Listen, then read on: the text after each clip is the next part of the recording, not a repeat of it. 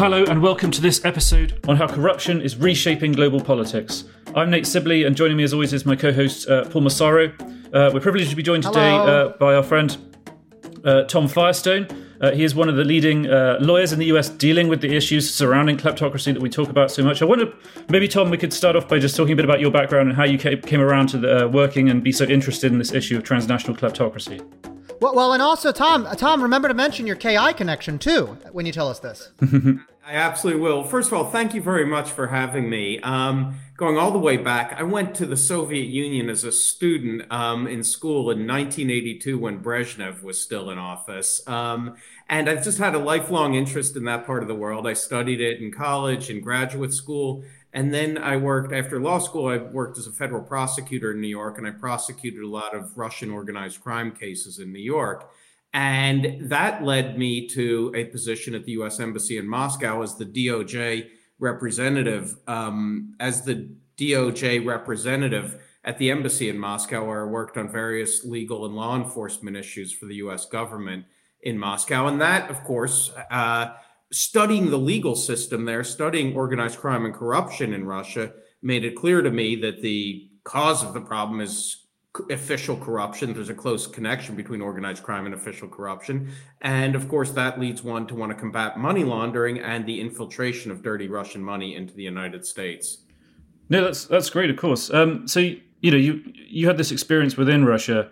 What role do you think corruption sort of played then when you were there, and how has that changed over time in the way that corruption sort of shapes Vladimir Putin's regime and maybe even drives some of the sort of aggressive behavior that we're seeing at the moment with regards to Ukraine and other countries around the world? Well, it's hard to say. I mean, I don't think we know exactly what is driving Putin right now. I think there are multiple factors as far as we can tell. We can't get inside his head, but there seems to be multiple factors. One, having watched his speech last Monday, one could see he's extremely focused on Ukraine, really believes that this is part of Russia and that Russia has a right and even an obligation to take it over. So I think that's part of it. Second is this national security concern, NATO expansion that they have been very vocal about. He doesn't want NATO too close to Russia. He feels that the United States and Western powers are influencing Ukraine. And then third, I think, is, coming back to your question about corruption, is the demonstration effect. Anne Applebaum has made this point very well, that what they're really concerned about is the example of a free, democratic, prosperous Ukraine on their border, lest that be a demonstration and a example for the Russian population. And so I think that corruption, obviously, in a corrupt regime always has an interest in trying to divert the attention of its own population from its own failures. Corrupt regimes typically deliver very little to their own populations because they are stealing from them. In order to divert the attention of the population, they tend to fabricate enemies, both internal and external enemies. A war is a great way to divert the attention of the population, and say to the population, no, it's not us who are the problem. It's these guys. It's this internal minority group. It's that foreign group. They're trying to undermine us. That can be used to explain economic failures in the country, which are in reality the result of corruption. So I think that corruption, one thing I think we have to realize when we talk about corruption generally is that corruption is not just an economic or political issue. It is a national security issue. Corruption is a driver of foreign aggression for exactly the reasons that I'm talking about. And so that's why I think this is one of the most important topics, and why I think that corruption, anti-corruption, has to be front and center of any national security policy. Wow, Tom, I'm so glad we could get you on the podcast. Boy, yeah, it's like you just read from like the KI Bible, and in fact, Tom actually has published a KI report in the past. So that was like the first ever Kleptocracy Initiative report. Isn't that right, Nate? Before I even joined the Kleptocracy Initiative many years ago. So it was our first ever publication, Cleaning Up Atlantis. And it was actually a case study, sort of, correct me, you may not remember, I'm sure you've done a lot of work since then, Tom, but I think it was basically using Atlantis as a surrogate for Ukraine. It was talking about what steps you would take to try and strengthen and fortify an emerging sort of, a struggling sort of fragile democracy, whatever you want to call it, like Ukraine was at the time. I can't remember. I didn't check it before we came online, I'm afraid. But is your sort of view of I guess it brings us to a sort of interesting question. Do you think, in the time that you've worked on this, all eyes are on still Ukraine? I should have said at the start, we're recording this on Friday, February 25th, in the middle of Vladimir Putin's brutal invasion. Everyone is backing Ukraine now. Our thoughts are with them, all the rest of it. People are pushing for more support and so on and so forth. But Ukraine has struggled with corruption in terms of its journey towards a stronger democracy. Can you talk about some of the sort of main problems you think have held Ukraine back in terms of, emerging as a sort of the vibrant democracy and, place that adheres to the rule of law that it was clearly hopefully, I think at least on the trajectory to becoming before Vladimir Putin decided to intervene?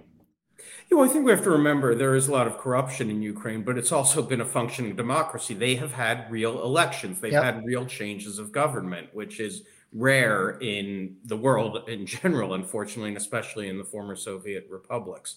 I do think there's obviously a lot of corruption.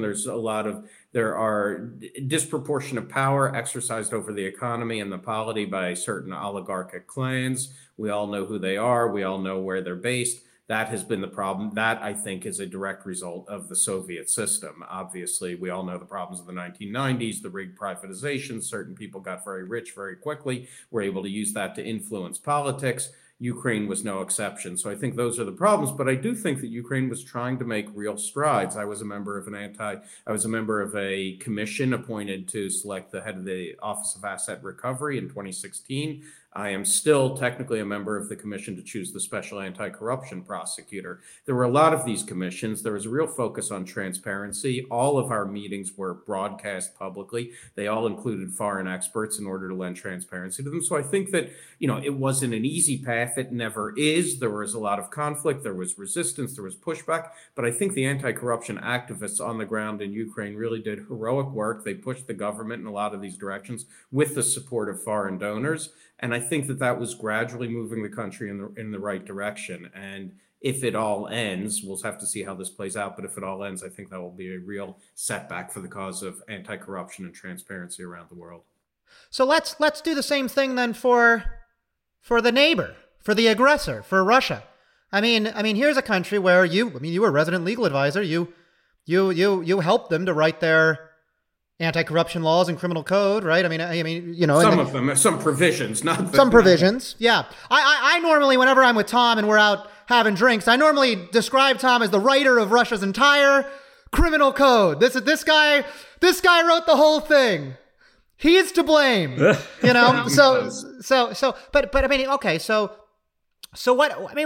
what happened here? And what is the future for Russia? It certainly seems like the opposite has happened, as opposed to getting a vibrant, anti-corruption fighting community. But immediately before this invasion, Putin had killed shot in the back of the head the main opposition activist. The new main opposition activist was jailed after being poisoned. Another opposition politician poisoned twice. The entire free media chased out of the country. The civil society chased out of the country. I mean, it's really important to know, and I don't think this is well known, that this aggression is happening with the backdrop in Russia of the worst repression we've seen since Soviet times. I mean, it is totally out of control. Dissident voices are not tolerated in Russia. That seems like the opposite of Ukraine. Ukraine is many things, and it does have its problems. But boy, it is a loud, vocal society with a lot of competing interests. And pluralism is part of democracy. Being able to express your opinions is really, at the end of the day, the freedom of expression, the freedom of press. These things are the freedoms that underpin all other freedoms. There is no freedom without freedom of expression. Well, I completely agree with you. Ukraine, there is a competing viewpoints, if nothing else. One may not agree with all of them, but there is real debate. When I was in Russia, I used to always say the key to a free society. This was, before the recent scandals with President Trump, but I said, look at Watergate, one of our worst scandals in history.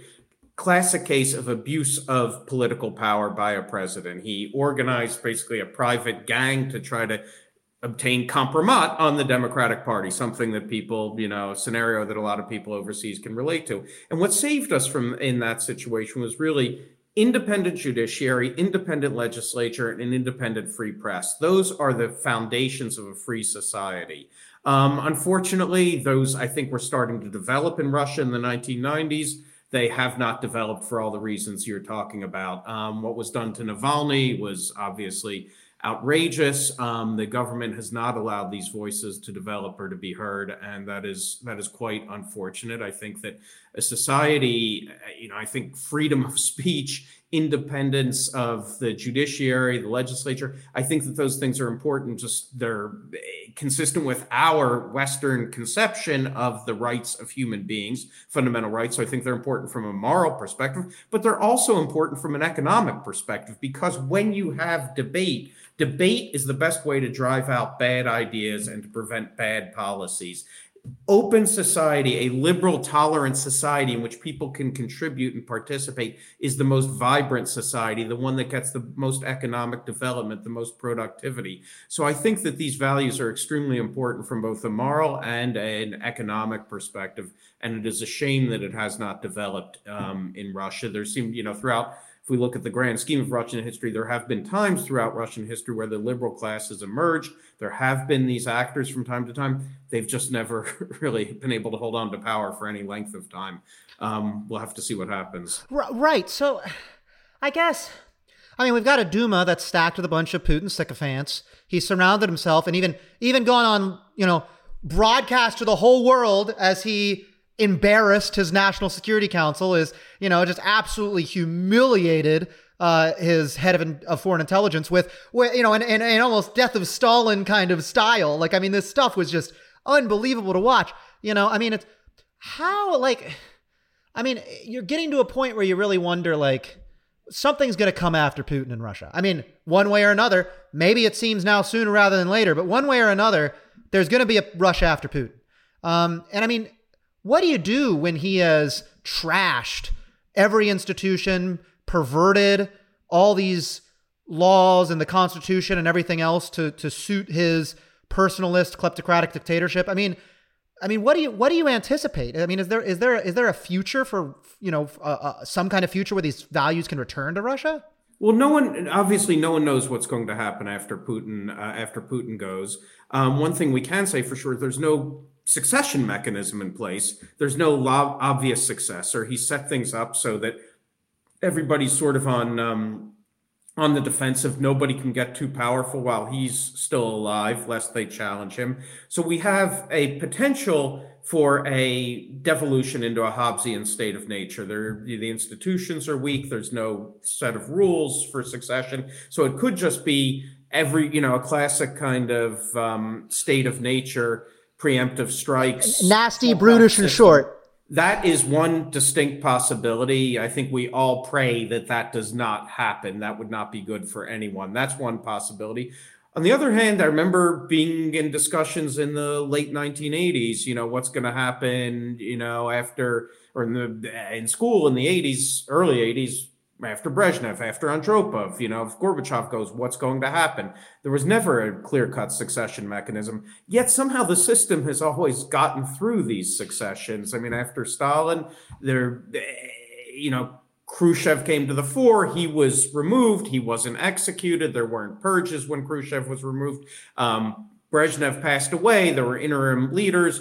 Gorbachev came in. He was also removed, but is still alive. So the system has somehow gotten through the previous successions. They may not have been seamless, but they weren't bloody, violent civil wars either. So my hope is that there is some sort of relatively orderly succession, bloodless succession, and then a different element within the regime that is more open to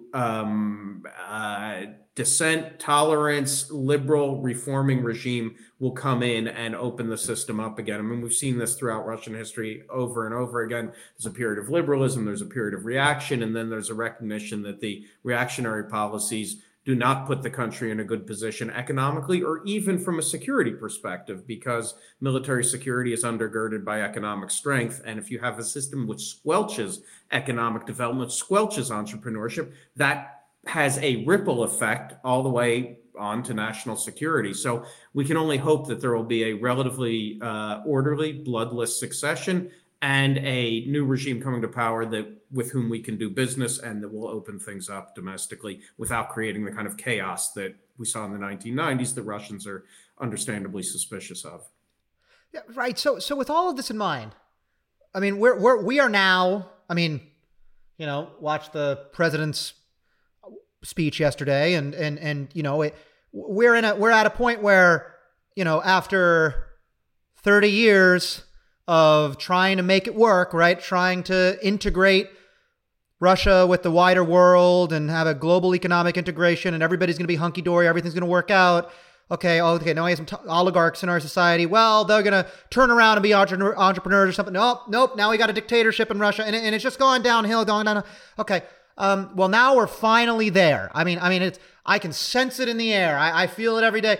We are at the point where we are in isolate Russia mode. A place we probably should have been at after the invasion of Georgia in 2008. And if not then, maybe the invasion of Ukraine in 2014. And if not then, maybe the election interference in 2006. But you know, like the list goes on. But I mean, we are there now. So I guess I wonder, like, from your perspective, like, what is the appropriate Western reaction now? Like, how do we contain, I suppose, but then also like deal with, you know, the Putin regime that is now in this kind of recognition of I don't know, this roided out, you know, quasi madman that keeps appearing on TV. Well, I think the administration is doing exactly the right things. You know, the president made a clear statement that he was not going to send troops to Ukraine. There would not have been domestic support for that. So that didn't happen. And we all see what's happening in Ukraine now. But I think that they are making every effort to strengthen the NATO countries. And that, to me, that's what we've really got to watch for. I mean, what's happening in Ukraine is a horrific tragedy. At this point, I think we've got to hope that it will not spill beyond Ukraine to Poland, Lithuania, Moldova, Romania, the neighboring countries. That is really the nightmare scenario. And I think the administration is doing the right thing, which is fortifying the NATO presence in those countries and sanctioning Russia. I think those are all important steps. I mean, everyone says, well, the sanctions don't work. They don't change behavior. That's true in most cases, and certainly in this case, but they still have a value as a punitive mechanism. We cannot let these things go unanswered. It is going to take a toll on the Russian economy. It's going to force the Russians to turn to China to sell a lot of their natural resources, to sell oil and gas. That will put them in a weak bargaining position with the Chinese. So they will suffer economically as a result of this. And I think that given where we are and what the U.S. population will support at this time, that's about as much as we can do right now. Strong sanctions, condemnation throughout of these actions in lockstep with our European allies, and fortifying the NATO presence in the neighboring countries. So prior to us sort of starting the recording, we'd kind of talked through a scenario where this could spill from Ukraine into another country, perhaps even a NATO country. Can you walk us through how? I mean, you were laying out, I thought, a very interesting case of how one might imagine that happening. Well, the nightmare scenario, I'm hoping this doesn't happen. I'm not saying it's likely, but it also cannot be excluded, is that we see, you know, and Russia occupies Ukraine. There is a forever war in Ukraine, a guerrilla partisan war in Ukraine, that those elements in Ukraine fighting the regime are getting weapons and support from overseas, perhaps from the diaspora in Poland, Lithuania, wherever the Ukrainian population will migrate to, and it appears to be logically the majority of them are going to Poland. And then what happens if the Russian government takes the position that this, you know, they will label it a terrorist operation in Ukraine, the guerrillas, you know, they will label terrorists, and they'll say they are being supported and given arms, weapons, and other forms of support from these neighboring countries, Poland, Lithuania, wherever else they might be. And then they may launch strikes raids into those countries in order to root out terrorism at its source, as they will characterize it. Then we've got a military incursion into a NATO country. What happens then? That, to me, is really the nightmare scenario. I think so too. Which for me, I guess, doesn't that speak to stopping them in Ukraine? Like, I mean, is there a scenario where Putin finds Jesus, I guess, and walks this back, or is this extinction for him? You know, I mean, a total speculation, I suppose. I have to say, a lot of people asked me that up until this week, what's going to happen? My prediction was that there would be a limited incursion focused on the Donbass. And I said, if you look at Putin's history, his MO has been, limited incursions, South Ossetia, Abkhazia, Crimea, to get sort of the maximum possible benefit with the least expenditure of resources. So I thought that was what we're going to see. I did not anticipate the maximalist scenario that we have seen unfold in Ukraine. So I am hesitant to predict what Putin's next move is. We can only see what's happening right now and the broad-based attack throughout Ukraine. And it would be great if there were a way to walk this back now. I think that we have crossed that point, unfortunately. Just maybe like a final question. One of the distinguishing features of Putin's kleptocracy, and indeed all the sort of kleptocracies in the region in which you've done so much work and so much good, is their dependence on sort of what we call Western enablers to launder money and whitewash reputations in the West. As a lawyer, sort of, what are your sort of views on what are the major steps we need to take to curtail, the sort of the way in which they're able to take advantage of the professional services that the West offers at the same time as opposing us, at this point, sort of even militarily, right? No, it's a great question, a subject really for a whole nother day. And I know that you and Paul have both done a lot of work on this issue. I just want to say that the professions themselves are not enablers. It's only certain unethical people within these professions who are enablers. And in fact, when you have ethical lawyers, ethical accountants, ethical bankers, they can be the most effective gatekeepers against the infiltration of dirty money into the country. So I think that all the things that we have all discussed before, transparency around these transactions, identification of beneficial ownership, before you enter into a transaction, before you take money from overseas, know who is on the other side of the transaction and do due diligence on them. I mean, certainly my law firm does very thorough due diligence before we open up any client for exactly this reason. From a legal perspective, we want to make sure it's not dirty money, and also from a reputational perspective. And I think that's the appropriate approach. I think that needs to be incentivized through transparency requirements. And if somebody is knowingly taking dirty money and helping the source to hide it, they need to be criminally prosecuted. That is why we have money laundering statutes. We didn't have them until the late 1980s, but they're there exactly for this purpose. The money laundering statutes were really designed against drug dealers and mafiosi to prevent them from using their criminal proceeds. I think they are equally applicable in this context. It requires investigation and investigation and then punishment for those who knowingly help to hide criminal proceeds. So I think a concerted law enforcement effort on this, I'll just say in this regard, the U.S. law enforcement, a lot of it has been focused in the FCPA area when we talk about international corruption, has been focused in the area of FCPA, i.e. looking at what U.S. companies are doing overseas and prosecuting them. There's been less attention on the flip side of foreign activity in the United States. I think that's all changing now, and I think there should be equal attention on that. And I think we're going to see expanded regulations around the professions, which, if abused, can facilitate this kind of activity. And I hope you'll have me back for a separate discussion just on that subject. No, of course. No, we could have gone back and forth with you on any of the great questions that Paul asked you, and then indeed that final issue for another couple of hours, I think. But I know you have a hard stop, and we're very grateful for your time today. And we hope to have you back on the podcast to expand on all that stuff soon. Paul, we're gonna do a Tom 2, okay?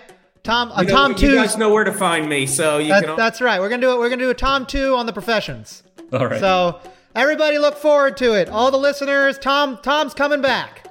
Thanks, Tom. Thank you so much, you guys.